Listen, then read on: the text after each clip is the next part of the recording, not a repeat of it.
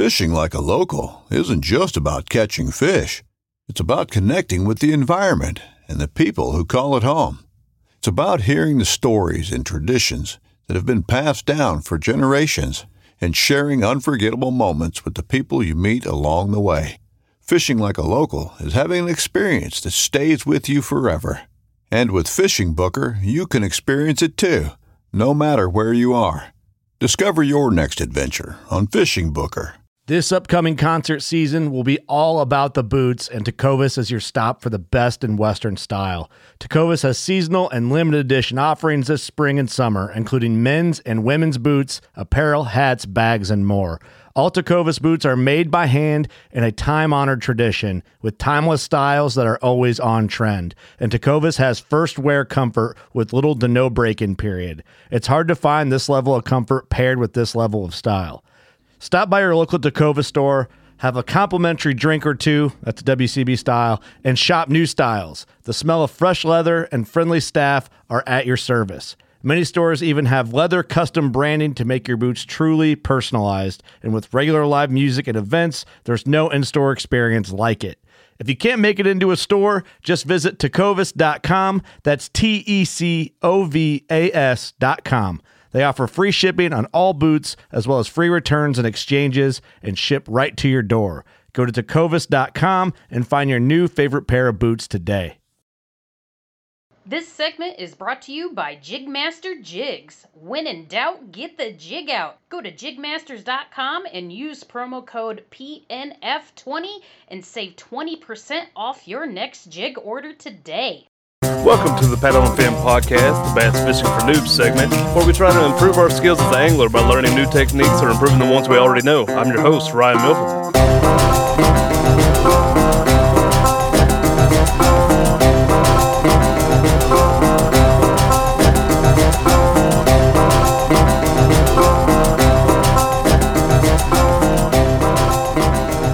Welcome to the Bass Fishing for Noobs on the Paddle and Fin Podcast. I'm your host, Ryan. And today we have a couple morons on the show that are making fun of me as I try to talk.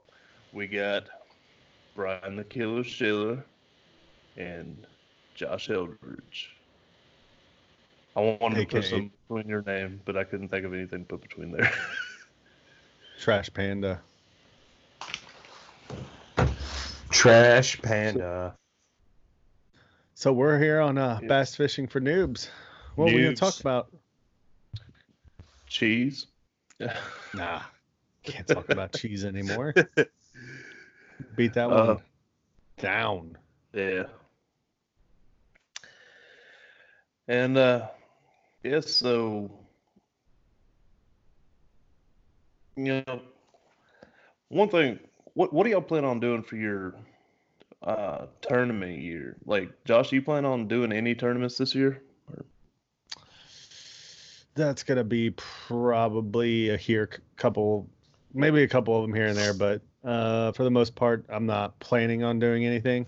Like, I don't have plans, like I don't have any picked out. So if there's a weekend that comes up and I'm like, hey, that'd be cool to do, I'll go ahead and do it. But other than that, no. Brian, I know you were hard on it last year, and you've talked about you're not going to be as serious about it this year. What do you plan on doing any of the national level tournaments this year? Any at all? Yeah, I'll do some. I'm not sure which ones yet. I've kind of been rethinking that after a conversation that took place this past weekend. That's all I can say. Lame. So lame. Well, one thing. So secretive. I mean, there'd be no suspense if I wasn't secretive. Then you just know everything. I mean, got to keep you coming back for more, bro.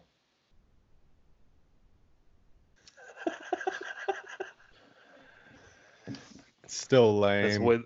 That's the way the famous people do it. Yeah, right? They're like, oh, just wait. My media agent will contact you. My people call your people. We'll do lunch. Right. But no, what I have had some questions about the whole tournament thing. One thing is when you travel to another state for a tournament, do you have to buy a fishing license, or is that included in the permit for the tournament? No, you got to buy a fishing license for every state you go to.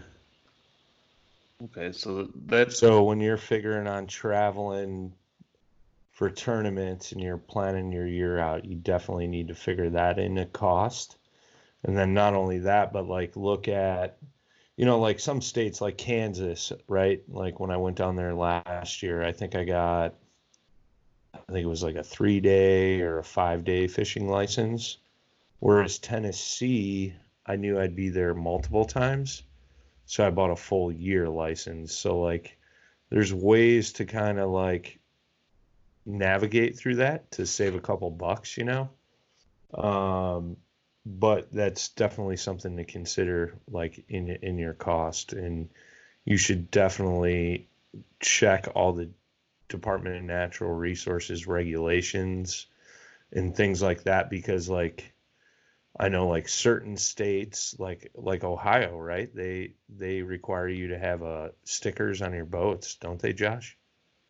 Yeah, we have to register our kayaks like boats, but there's two versions of it. There's one that's like I can't remember the specific name of it, but it's a non-standard one, and it's for 3 years. I think the cost is actually slightly more expensive. I have no idea why, because it doesn't really make sense, but it's only a few bucks more. But that one you put on like a kayak that you'll never motorize. And then like the one I have like the traditional like OH and like 6-7 digits like that you see on a lot of boats. And that signifies a boat that can still have the option of putting a motor on it. Like my wife has I think it's called alternative registration, and so she can never put like a motor on hers. But I kept mine with I don't know why, because at the time I was like, I'll never put one on here, but for some reason I just did the standard one. So if I wanted to put a Torpedo on it, I can, and it doesn't affect anything. But if I was to try to do that with hers, I'd have to go back and probably re-register all over again or something weird like that. I think it's kind of a pain in the ass, to be honest. I'm not sure. No, I'm guessing that there's a price difference between the two.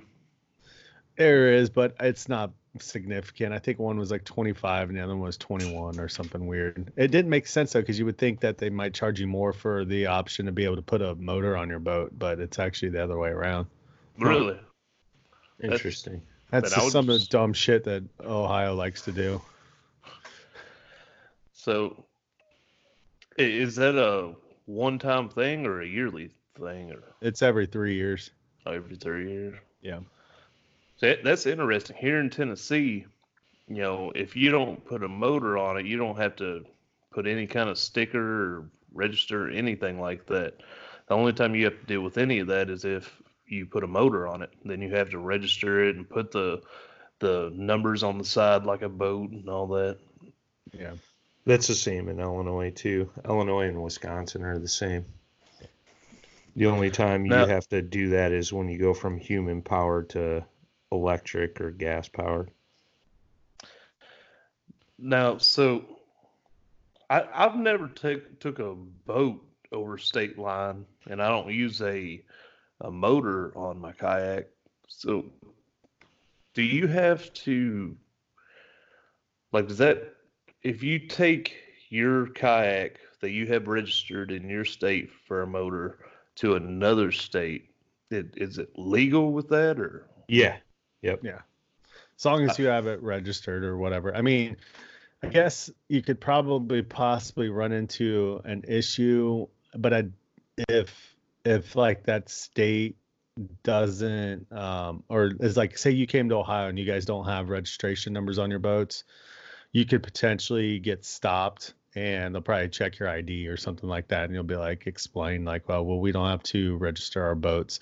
They could be possibly buttheads about it and say, hey, you can't be out here then if you don't have like your boat registered or something. But I'm not 100% sure. I know, Brian, you didn't really. Yours was registered because you had stickers on yours from having that trolling motor when you brought your Bonafide here, so you didn't run into that. But we didn't run into any ODNR guys when Jay was here. He probably didn't have stickers, did he? No.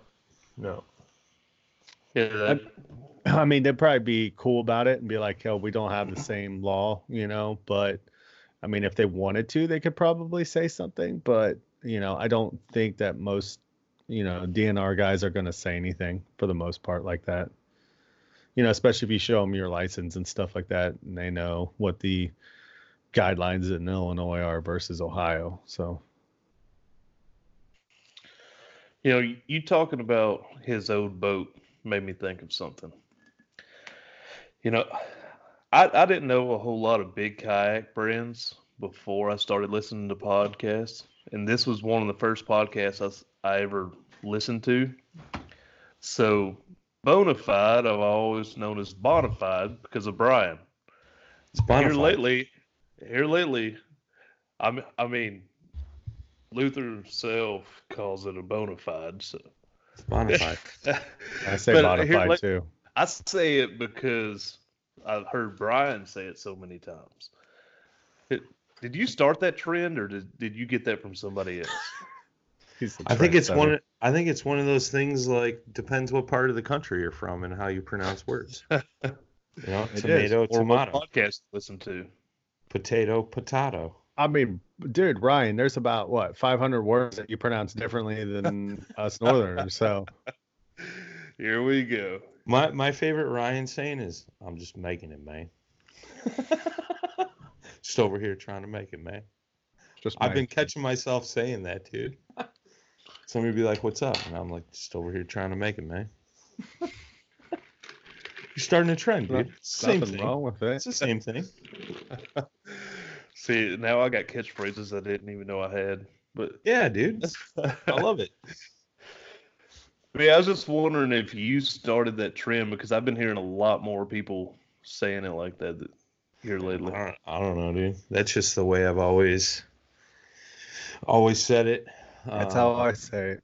Yeah. That's how I say it, Brian. I think it's just one of those things where it depends how you interpret it. I don't know.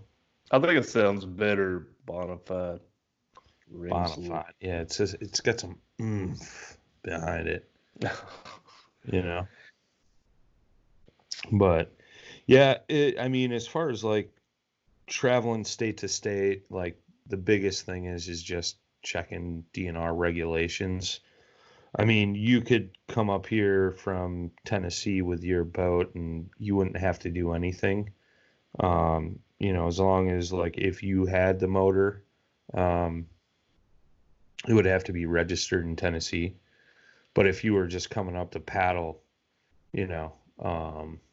still in the water and go. Yeah. Yeah, and like Josh said, I mean, I fished Ohio with him. I didn't have stickers on my boat. I did have registration mailed in. So, like, the way that works, because I think, Josh, you guys just go to the DMV, right? And you get all your stuff right there. So the way they do it in Illinois is you fill out a form, you mail it in with like a money order or a check or something like that. And then you get your sticker and stuff. Usually takes like, I think it's like 60 to 90 days. So like 2 to 3 months. Lovely state of Illinois. We're just so fast to do things around here. You're fast at issuing toll tickets, though. Really fast. I told you to pay online, bro. Told you to pay online. You didn't listen. But, so as long as I got my paperwork on me and I go to, for say, Tennessee, and I get stopped by Tennessee Department of Natural Resources or whatever, I'll be fine, because I got it registered in some way. So it's just, like I said, it varies from state to state. But yeah, going back to like the original question, yes, you would need to get a fishing license for whatever state you're in. And then not only that, but like I think in Tennessee, right, you got to get a trout stamp if you're going to fish trout streams and stuff like that. I'm not 100% of that because Okay. I've recently uh, fished a small stream because I saw a bunch of bass in it. It's real shallow, 2 or 3 foot in the deep spots. So, and you could see everything. I saw a bunch of bass, so I was fishing it, and the TWRA agent pulled up and came and talked to me, checked my license and everything. I don't have a trout stamp. I almost said tramp stamp. I don't have a That's trout still yet stamp. to be determined. Somebody has a bona fide one now. Do not. Oh, God. But You sure you but guys want to open this can of worms? I mean, you better watch yourselves. It's all fun. anyways, I don't have a trout stamp, and apparently, pretty much exactly where I was fishing, was where they released a bunch of trout. That's like their spot where they released them. Gotcha. And so he was asking me about that. I think he didn't like ask to see or whatever, but I think he was kind of looking to see what kind of lure I was using. But yeah, he was cool about it. He's like, just know, if you ain't got a trout sticker, you can't like harvest any trout. I'm like, I don't plan on Right. keeping anything. I'm just catch and release. But so he didn't give me a hard time, but Yeah, well, I just bring it up because, like, I know, like here in Illinois, if you're fishing Lake Michigan, you were going for trout and salmon, you have to have a trout and salmon stamp. Wisconsin's the same way. Like if you're fishing Great Lakes, for trout and salmon, you have to have a stamp for that. And then if you were going to go fish some of the trout streams in Southwest Wisconsin, you have to have a whole different stamp for that. Now, most states, like the general fishing license, covers bass. So if you're just going bass fishing, you'd be good with whatever, And usually, like the 5-day or the 3-day or 1 week fishing license, that'll cover those other species because you're just paying a general price for a few days and you won't need that added stamp. So that's something to consider. Like say you were going to, just throwing this out there, but like, say you were going to Colorado and you got a 5-day license, but you were going to fish bass 3 days and trout 2, like that 5-day license will count for trout fishing. I think you have to pay extra here in Tennessee. I think that's what it is too. I looked at it once and that's why I brought it up. But yeah, it's just something to consider. Like if you were doing like a multi-day trip and you figured, oh, maybe I'll throw some trout fishing in one day just to like change it up a little bit.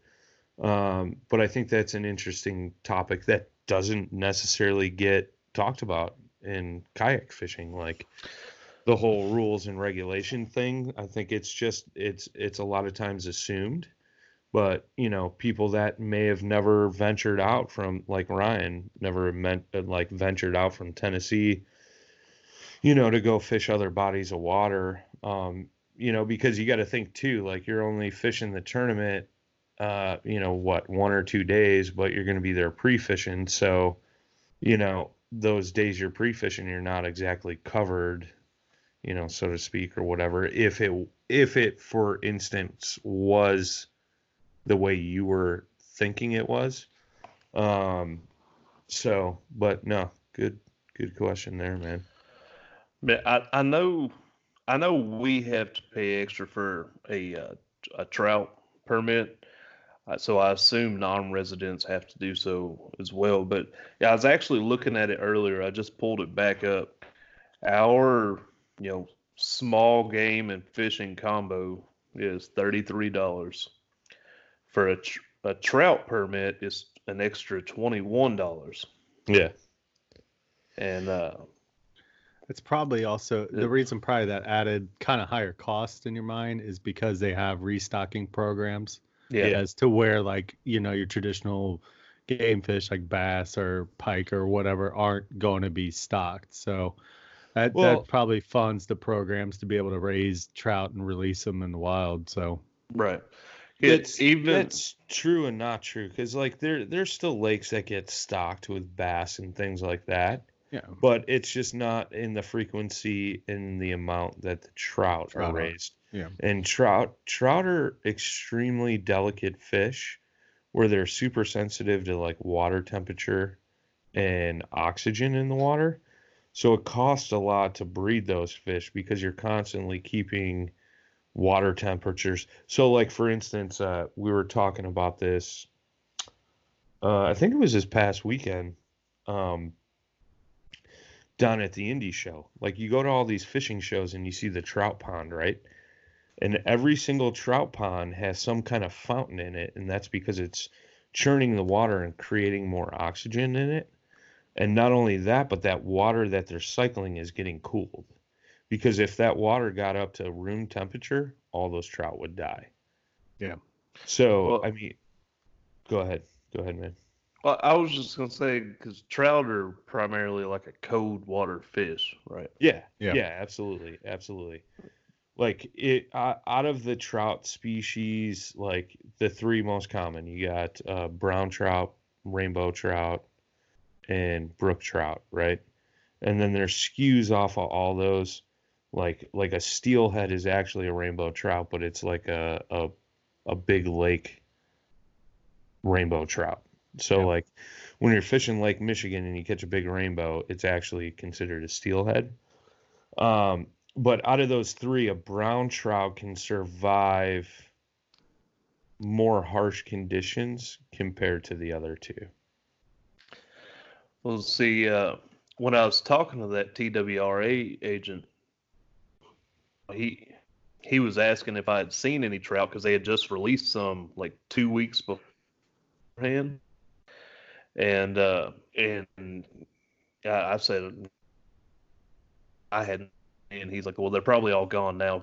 People probably done fished them all out, and so that made me curious. I'm like, well, one, it's probably hard for trout to survive down here in Tennessee if they're primarily a cold water fish, because the water, I think we've been in water temp, like, I think the lowest it's gotten is like maybe in the 40s.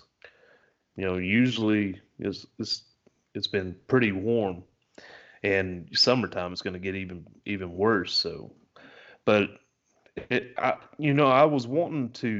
was thinking about trying trout fishing this year, but if in 2 weeks all the trout that they released are supposed to already be gone, is it worth me spending that money on something that I might not even get to do because timelines might not line up?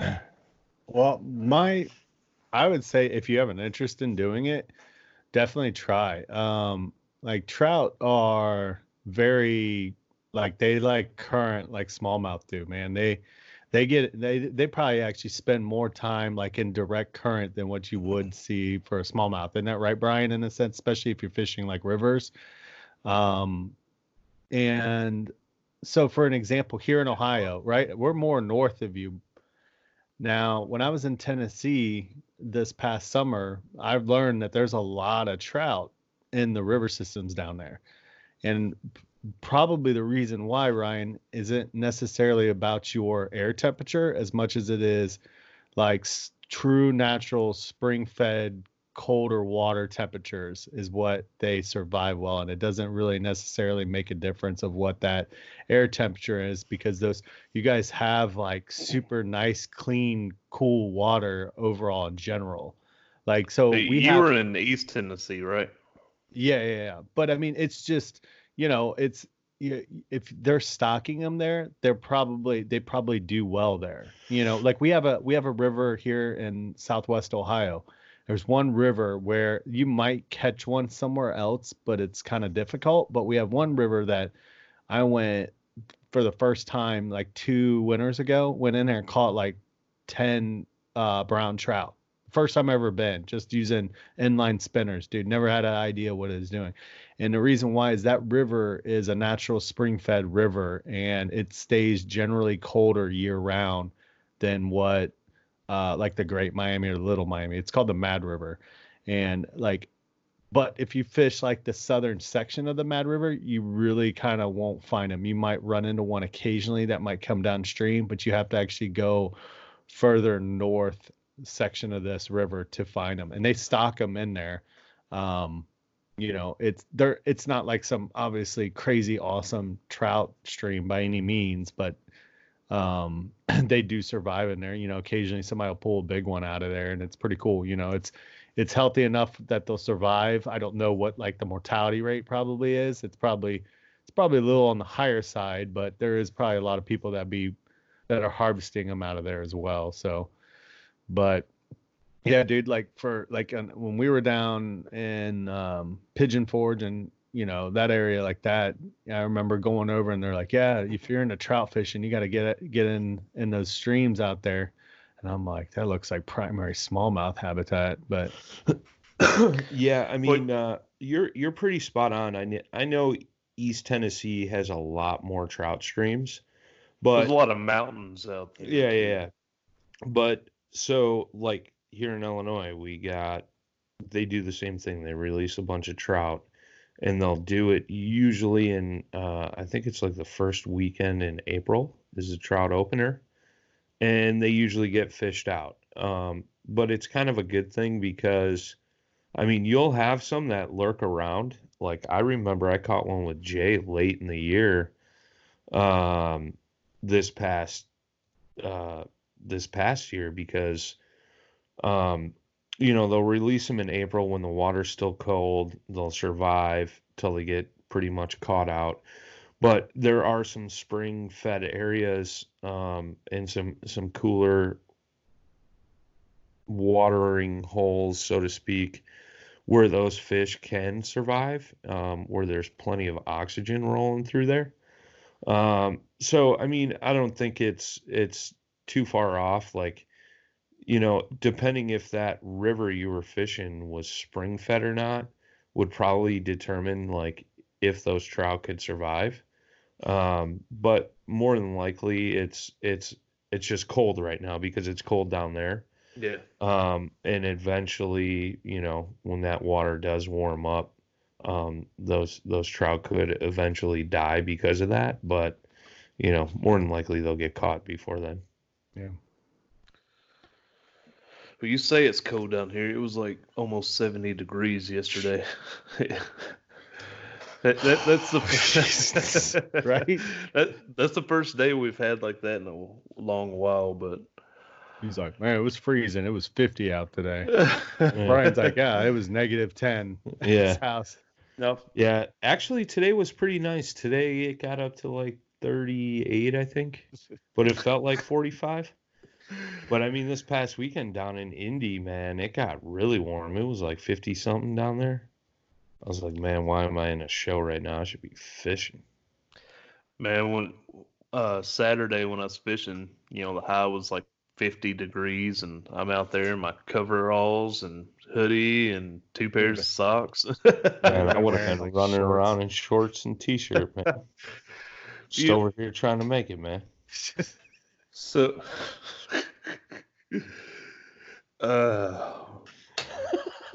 can we end this episode already? No. But no, that does make me think of something. I'm stoked right now because of my fishing experience this past weekend. Yeah, man. As y'all seen, I caught me a decent fish. It was my first swim bait fish. And yeah. And I was really proud of myself for like putting the puzzle pieces together and Yeah. finding this. Um, I think I told y'all about it. I don't, listeners more than likely haven't heard about it, but I went out with my dad and my buddy on my dad's boat, and his fish finder hasn't been working on his boat, so we're basically just guessing where his fish are going to be. And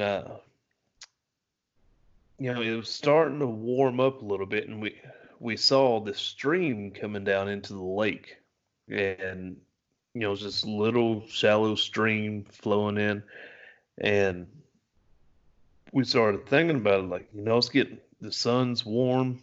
I bet that water's probably warming up, and on top of that, the stream's probably bringing bugs and stuff into the water. So they're probably going to be over there getting that warmth and getting an easy meal. So we go over to the stream. The stream's like 2.5 foot wide. So three of us are all three casting right there. I'm casting right in front of that stream, and I'm throwing the swim bait and just slowly working it. And all of a sudden, I don't feel a bite. I've heard people talk about how when they're cold, they'll just kind of pick it up. I guess that's what happened, because all I felt was just start pulling on the line. I never felt like a hit. And I set the hook and brought it in. I'm guessing it was about a 4.5 pounder. And yeah, if it was cool catching that fish, because it's a decent fish. But it was really cool, like putting that puzzle together to figure out where they were going to be at. Yeah, man, I was pretty happy for you when I saw the message come through. And, I think I've told you before, like, going back to, when you did your first podcast and you can name off every fish you caught in like a 5-year span compared to, the latter half of last year, up until now, man, like, you don't even know how many fish you caught, and you've caught a lot of really nice fish, dude.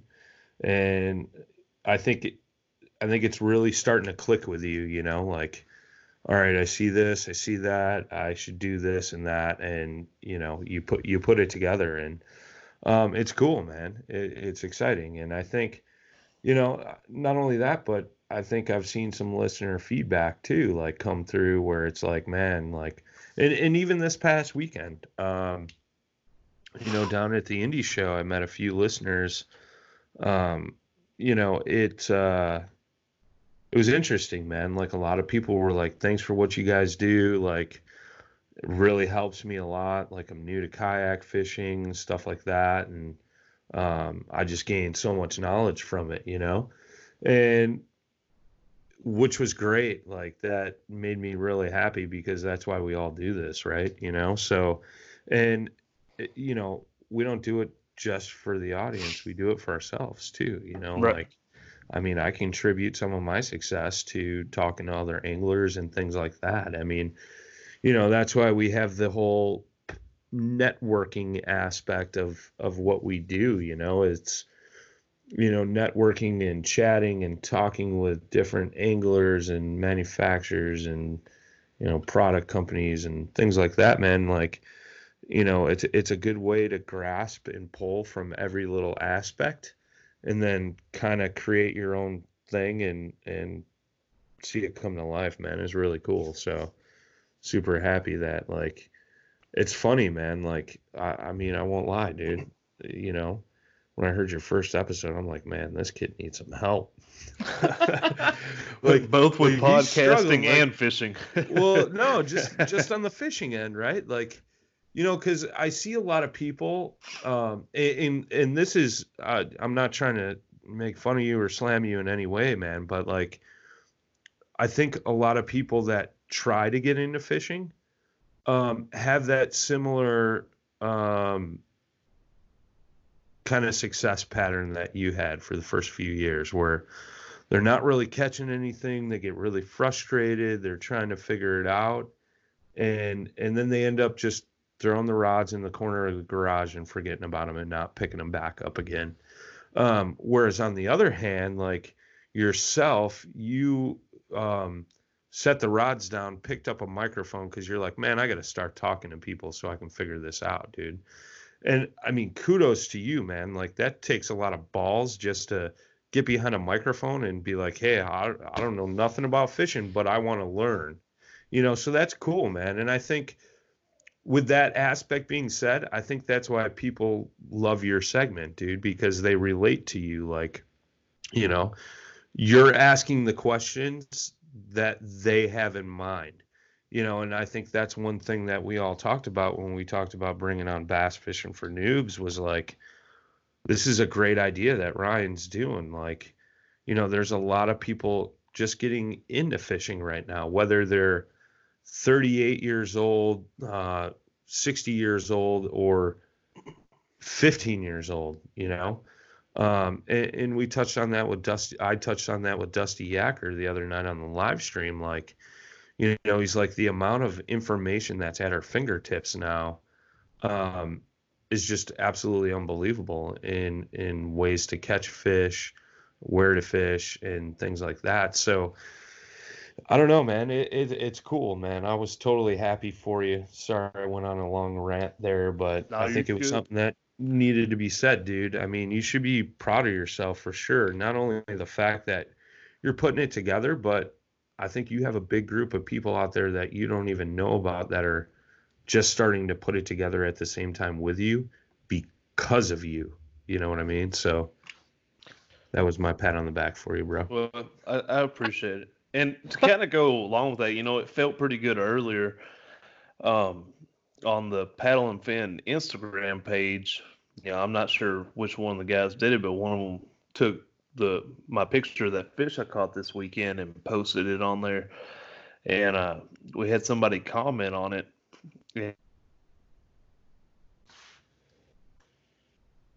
And how they like how I'm like completely honest about my inexperience with stuff. And that's something that I think I've talked about it before on here is how hard it is for me to admit that like sucking at something. How hard it was like swallow my pride and it'll do this. But it's after I've done that, it's been awesome. I've gotten to talk with a bunch of cool people. I've learned so much that I wouldn't have learned if I wouldn't have said, okay, I need help with this. Sure. And got advice. No, absolutely, man. Everybody wants to be a Mike Iaconelli, Jacob Wheeler, one of the Guggen Squad kids, Scott Martin, Bill Dance, you name it, Slide Hog.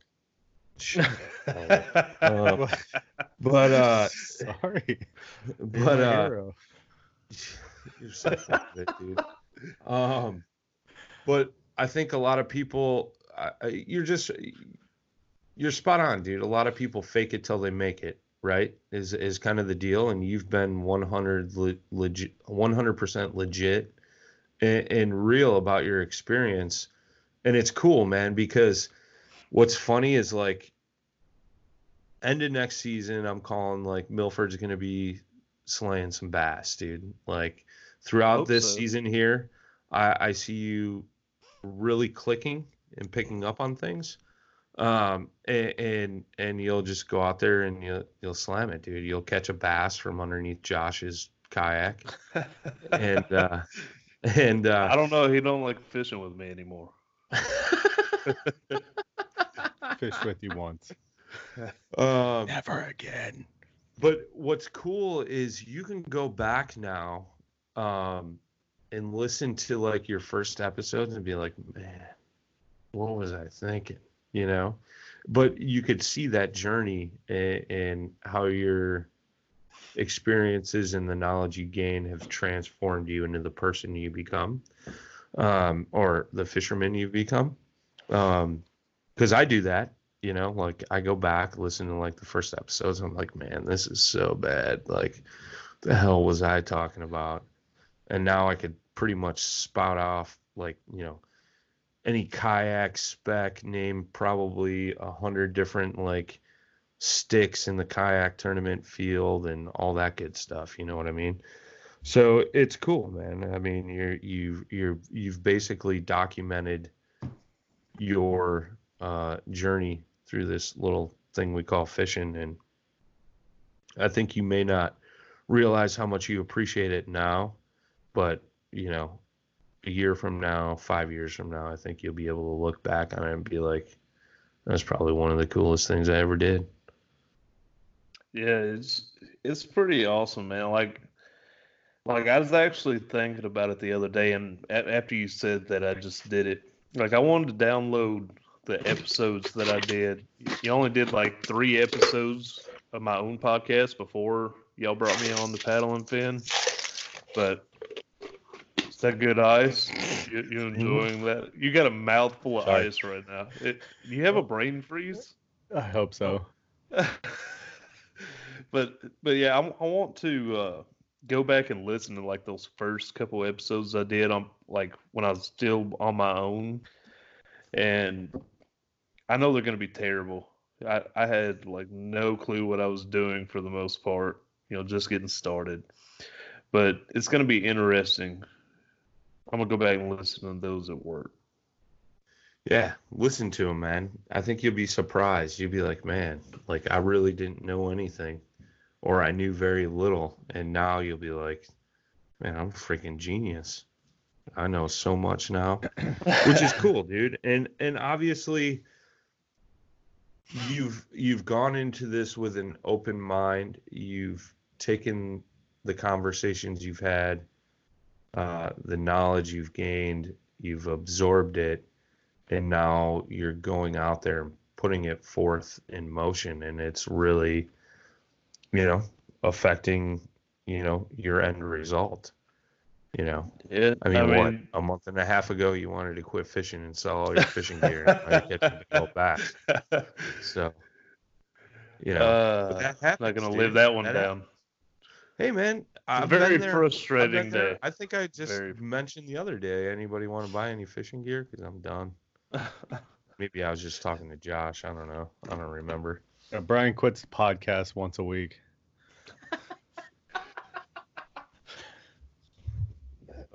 We'd all that's a lot. Nobody would listen to this podcast if we didn't have Brian. We got to have at least one famous person. That's a lot, dude. Told him. He's the wheelbarrow, and we're all just sitting in it for the ride. Oh my God, you guys are so full of yourselves. No, we're full of you. Oh God. But no. Go ahead. All right, so like to kind of go off what like Ryan's talking about, and Brian also, is that the first couple years, like the first time I ever went out smallmouth fishing in the river, because that's what I did mainly for a long time. I mean, I just really got into lakes last year, but the first time I went out, I caught a nice smallmouth. That kind of hooked me. But dude, like after that, it was rough, man. There was times I was out there, I'm like, why am I doing this? And and then I just kind of step back and be like, it's because I enjoy being outside. I enjoy the experience of being outside, like, and fishing kind of mixed in another passion I had, which was like backpacking and hiking and stuff like that. So getting in the water and wading around and walking through the rivers where it's wooded, it's beautiful. I sit down, just kind of relax and soak that in. It was like kind of eye opening. I would go and I would catch like, some like tiny, like 2 12-inch like smallmouth or something, and, I'd post it up in the forum, like, like I accomplished something. And then it was kind of funny though, because I'm like, I'm reading this. I'm like, dude, these guys are they're catching huge smallmouth. Like, what is it? What is it? What is it? And then you gotta ask those questions. Like, what, nobody's going to give up their fishing spots, but what I started to do is ask the right questions. And that was, all right, well, what do I need to look for in the river? And the first thing was, well, look for bends, look for a bend in the river, look for rocks, get away from that muddy water. Like, the cleaner the water, the better chances you're going to have.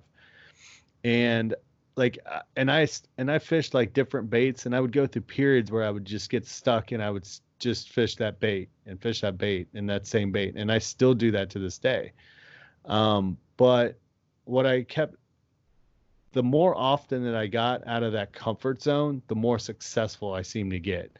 The more kind of chances that I took and fished new waters, the more successful I got. I think that's one of the things that you'll see like a new angler get hung up on is they may have like a familiarity with like one bait or like one body of water or one little section, and then they just stick there, and then they get frustrated because they're not catching anything. But one of the things you always got to realize that fish move. They move from depths to different types of water, like and it's all based off seasonal patterns or weather patterns and that sort of thing. So like keep moving. Don't get stagnant in like one location or one bait or whatever. Keep kind of advancing yourself forward. You don't necessarily have to go out and master a bait. You get good, you'll get used to it, but take notes all right, well, here was the situation. I threw a stick bait, and floated down the river, and the temperature was this, and it's approximately like this depth or whatever, and take like mental notes. Or I know a lot of people who write that stuff down, and a lot of people who tend to write it down and record it become really good anglers because they have, information that's their own information too, not just hearsay in a sense. It's their information on their body of water and that sort of thing. Like, dude, last spring, I learned a completely like new thing to me. And it was because I had not gone out in water conditions like that. I always sat on the sidelines when our rivers would raise and get muddy. And I smack myself to this day, like, man, I missed so many opportunities to be able to go out fish and have a good day. And it was so bad here in Ohio and like in Illinois, like everything was just so flooded out for so long that I just got the itch so bad. I was like, screw it. I'm going out there. The water wasn't dangerous, but it was still high and it was still moving. It was still muddy. And I learned something. I learned like a pattern behavior that smallmouth have when the water's like that. They were hugging up in the vegetation and the water wasn't clean by any means, but it was cleaner next to the vegetation because the dirt actually sticks to the weeds. And I didn't even really notice it until I would get out of my boat and walk, and I could see the dirt fall off the actual plants themselves. And then I would kind of be looking, and I'm like, that water is slightly cleaner than what the main water is, kicking up basically. And I would have done, I took a chance in a sense to do something different than what I was used to doing. And I think that's a key to becoming a successful angler is to just get out of those comfort zones, do something that you're not used to, get in a place that you're not used to. You'll be surprised at some of the stuff that you'll learn by doing, taking that approach at times.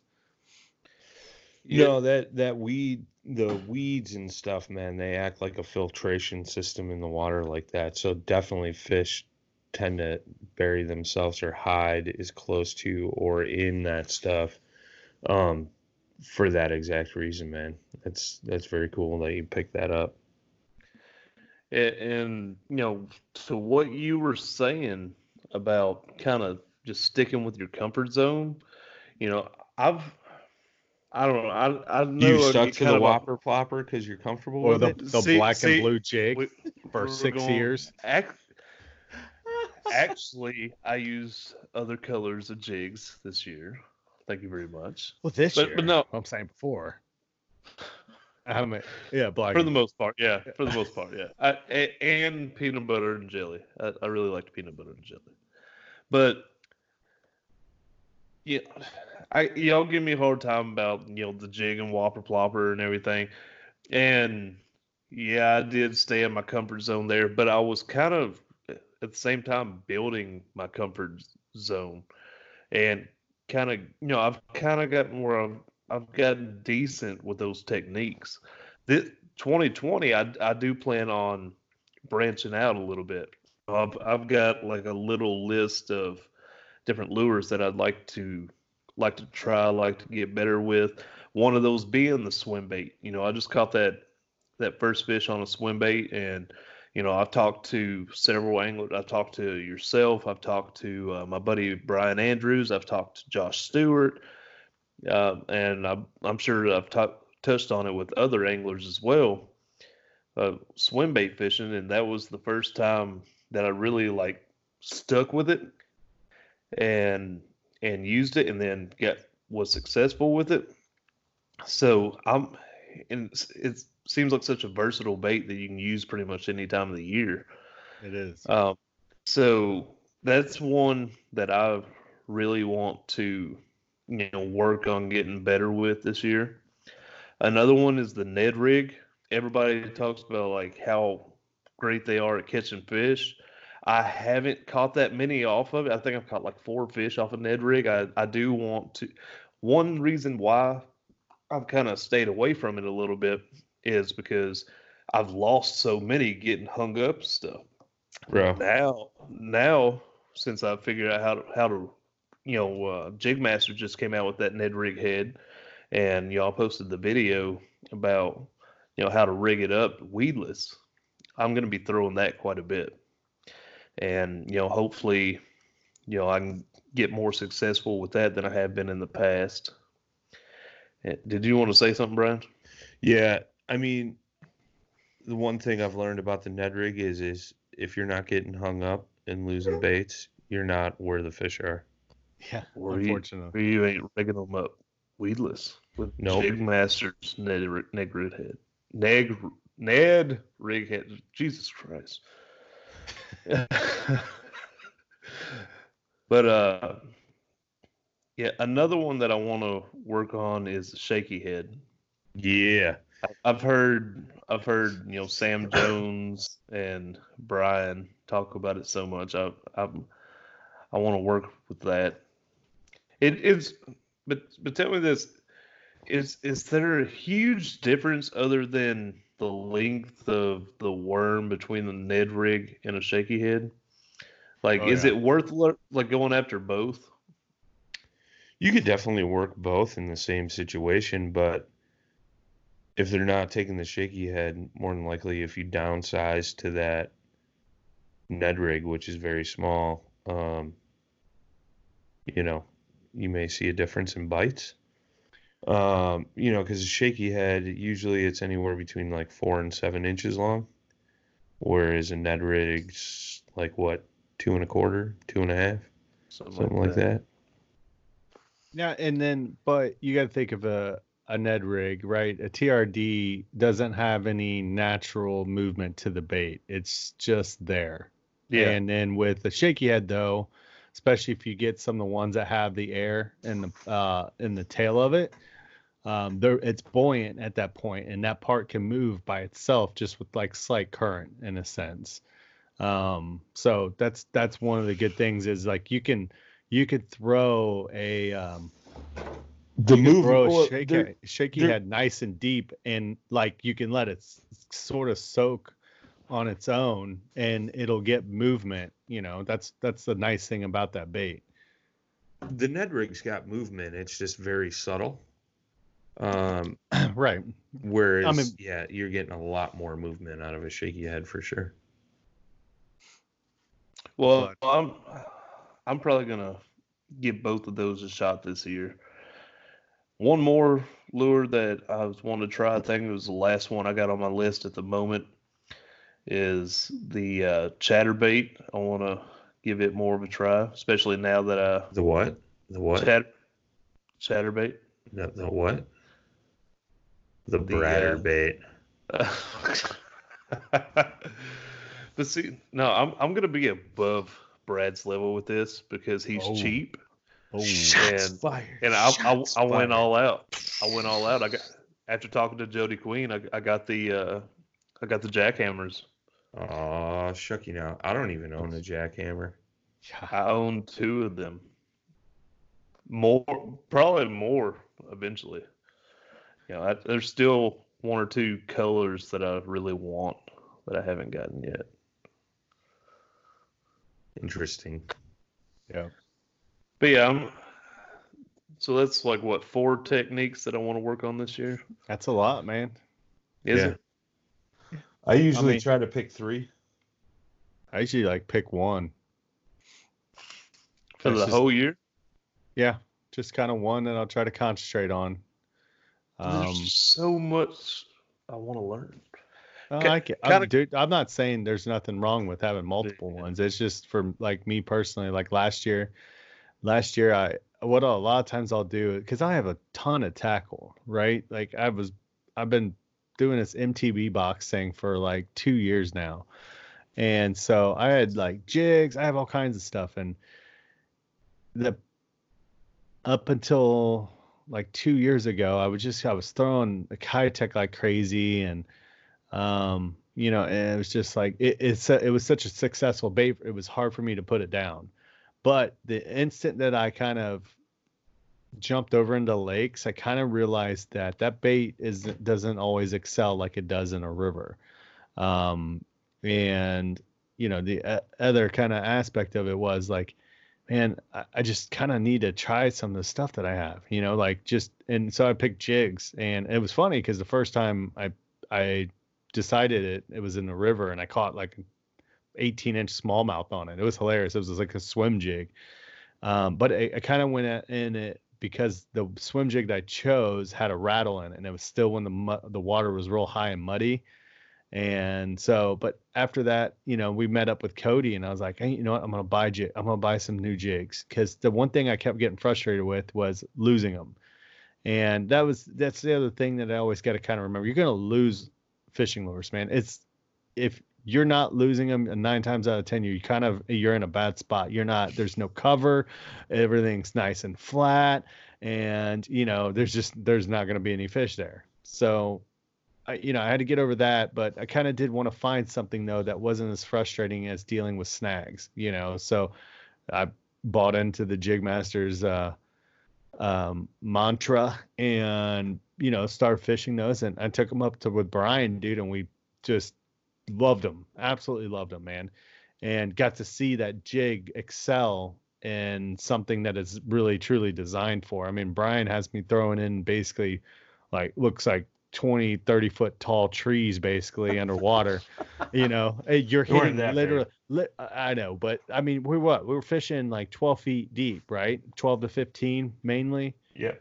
And so you see these trees, Ryan, like they're on the bottom, and they are literally coming all the way up to about 6 inches below the surface of the water. And you could throw that jig and literally fill every branch on your way up out of the water. And it was crazy because it wouldn't get stuck. I mean, I think I lost one the whole time we were throwing in it. I haven't lost many of those flipping jigs from Jig Masters. Yeah.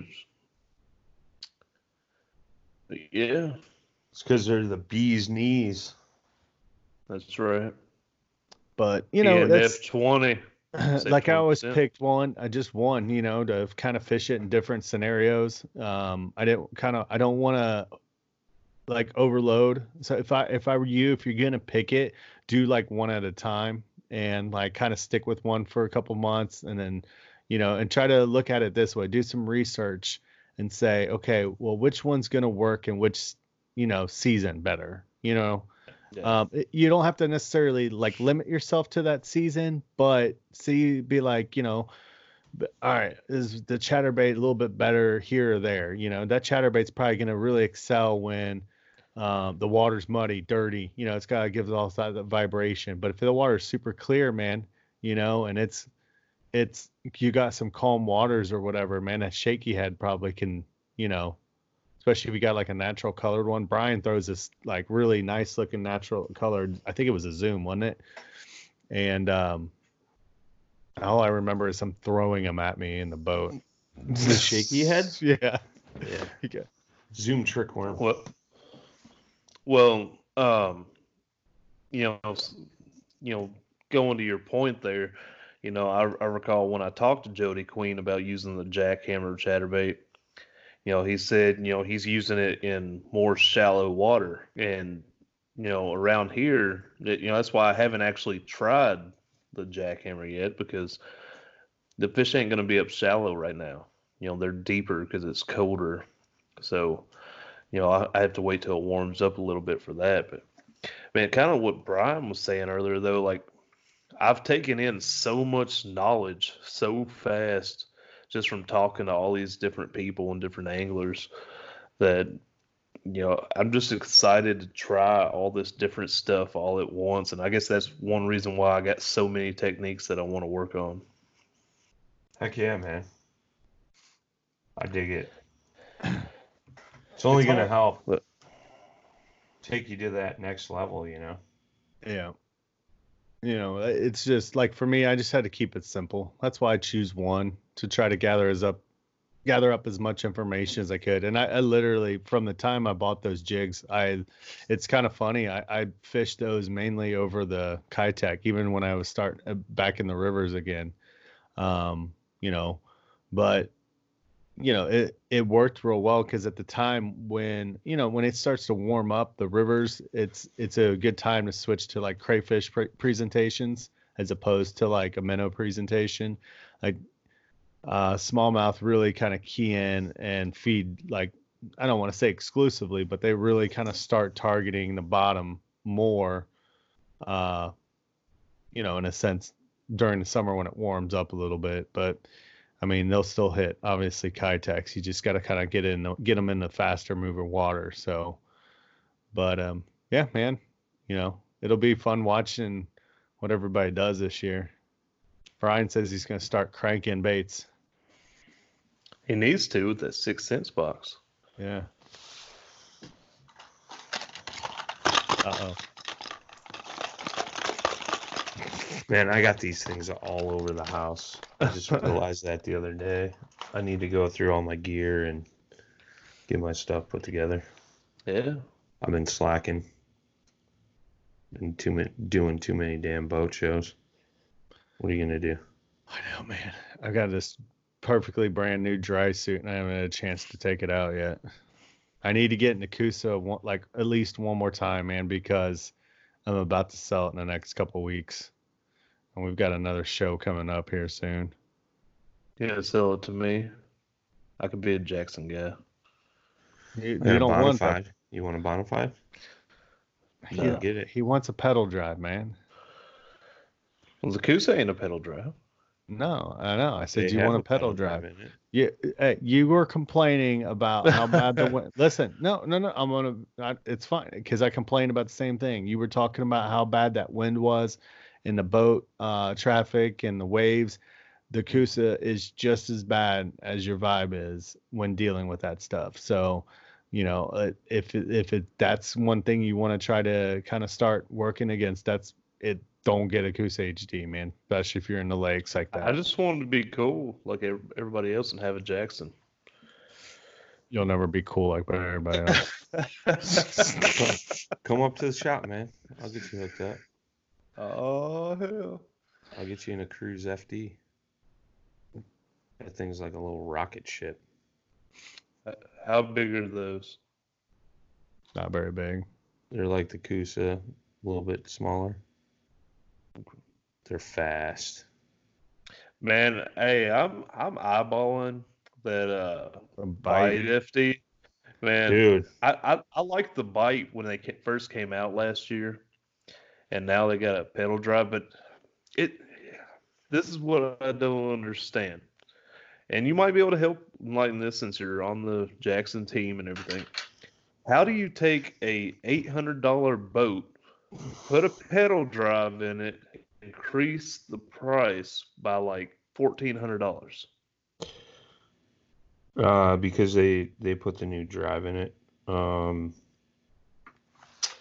the actual Bite angler, so they're doing a Bite wreck boat and a Bite angler package this year. And I believe Are they doing that in the FD as well? No, the Bite FD is the angler version, but with a pedal drive. I believe the just regular Bite is $900, like $899 or something new. Maybe $799. Yeah, I forget, but it's $899 and the Rex $799. Okay, that's what I thought. Excuse me. So with that being said, yeah, they put the new pedal drive in it. It comes with the new Flex Drive 3D drive, whatever. Which, that was a question I got this past weekend was, what's the difference between the old drive and the new drive? And basically they just took all the imperfections out of the old drive and just pretty much, put a new drive out. Is it worth it? Yeah, absolutely. The new drives are super smooth. You can maintain them a lot easier now and things like that. They upgraded the seat. There's a seat upgrade compared to the original bite.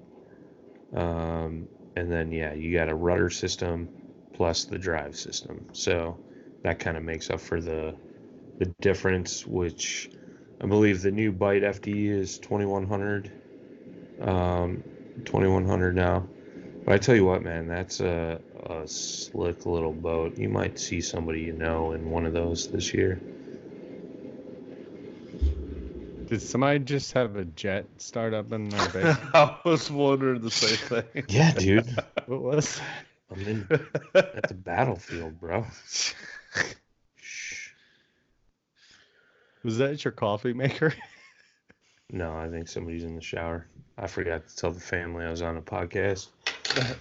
But no, that Bite FD, it does look like a sweet boat. Like I said last year when I was looking to upgrade, I was kind of between the Vibe Seaghost and the Jackson Bite, and I actually wanted the Jackson Bite more. Yeah. It's just they were new.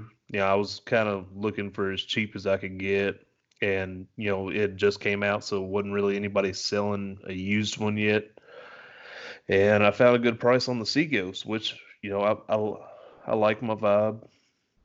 But, there's a lot of 2019 models on sale right now through various kayak companies. Dude, we have the Coosa HD I had at Dale Hollow for 2,500 right now. That's just 400 more than the Bite, and it's bigger and got better storage and gear tracks and everything. Or are you gonna buy it? No, I'm getting a big rig.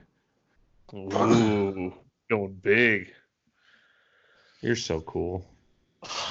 Not as cool as you. No, I mean, duh. I am curious about that. I know we're probably getting pretty long here, so probably need to wrap it up pretty soon. But I do want to ask, you're getting a big rig, but you primarily fish, smaller rivers. Are you going to have a river boat as well? Yeah, I am getting ready to sell mine, and my team boat will be the Kilroy HD. So I'm pretty excited. I'm really excited because I'm going to be taking Zach out with me. He's 4, and I'm going to talk. I talked with Grimsley about building like a little seat for him to put in the gear track and stuff. So I'm pretty stoked about that. So I wanted to try something different. I had the option to do it. Loveland was kind enough to let Brad and I, use a demo for this season. It'll go back to the shop, in the fall to get sold as a demo. But I at first was trying to, I was stuck on three boats, the Kilroy HD, the U-Pick, and then I actually was considering the Mayfly. But the Mayfly, the Mayfly is very similar to my boat now. It's kind of like a hybrid almost between if you took a Coosa HD and mixed it with almost like a Liska, and it's a little bit bigger, and it has but it had a lot of stuff that I really liked, how clean and open the deck is. Sorry. Oh, bless you. We're all sneezing here I tonight. know, dude. The coronavirus is seeping into paddle and fin. But I don't know. It was like I was so when that Kilroy HD first came out, I was just like, dude, that thing looks awesome. Like all the gear tracks on it, like just everything about it I liked. The only thing I was scared of, and I still am a little bit, is just it's big, dude. It's not a traditional sit inside kayak. It's 12 feet, 10 inches long, 36 inches wide. It weighs 15 pounds more than my boat now. And I'm like, good Lord, like that's a big kayak, really, you know. Good Lord, that's a lot of boat. It really does look cool. I've never had an interest in a sit inside kayak, but that kayak does look pretty sweet. It's not really a sit inside. It's just shaped like one. Like everything about it is sit on top. It just has the shape of it. But I think it's gonna be. I'm super stoked. The thing is I do like the length of it. So if Zach is out there with me, it gives us both plenty of space. And you know, I'm looking forward to getting him out on the water and taking him out in the rivers with me. So that's what I'll be picking up here in the next couple weeks after the Cincinnati show. Yeah, I know Nichols has been spending a lot of time in that boat, and he just has nothing but great things to say about it for what he does down there in Texas. So yeah, it's cool. It'll be interesting to see how it performs in the rivers. I'm not really kind of even worried about it because I have a friend that I've been paddling with from basically the start, man, and he's got a feel free lure 13 and a half, you know what I mean, and he's never really had any issues, even like on the Little Miami where it gets, you know, kind of tight and sketchy in some places, and you know, as long I don't think it's going to be a huge difference. It'll be interesting though, like storage wise, it's going to be kind of way different than what I'm used to. So yeah, 13 and a half foot lure is a big boat. Yeah. But cool, guys. Word. It's been fun. Anybody got anything they want to add before we close this out? No, man, I'm just over here trying to make it, man. You know, got to do what you got to do. Yeah. Make it. Yeah, buddy.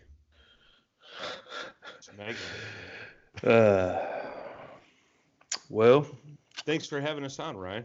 Yeah, Ryan, appreciate the time. Thanks for coming on. Good conversation. Making it happen. We just making it, man. All right, guys. Appreciate everybody listening.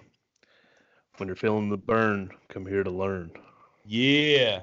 Yeah. I got to do some work on that. When you're feeling the burn, come here to learn. That's fishing for Noobs. So creepy sounding. All right, later, everybody. Peace. Go check out the website, guys. Paddle the letter N and fin.com. Also check out YouTube, youtube.com/paddle and fin. If you got a question, comment, want to hear from a future guest, feel free to email us at paddle, the letter N and fin @gmail.com. Don't forget to follow us on social media. We're doing giveaways, announcements, things like that at Facebook and Instagram at paddle and fin. Shout out to our show supporters, Rocktown Adventures, Leveling Canoe and Kayak, Hammered Lures, Fish Mob Lures, TRC Covers, Catch Products. Go to catchproducts.com. You could put the paddle and fin logo right on your catch board. Don't forget to go over and pick up your Jig Masters jigs. Use promo code PNF20 and save 20% today. Don't forget to rate and review the podcast on whatever platform you're listening to. It helps grow the audience, helps others find our podcast. So please drop a 5-star rating in on the podcast platform you're listening on. Don't forget about the recycled plastics program, you guys. Take your used plastic baits, put them in an envelope, mail them to the address in the show notes. Our man Eric Richards at Hammered Lures melts those down, makes new baits, and donates them to various chapters of Heroes on the Water.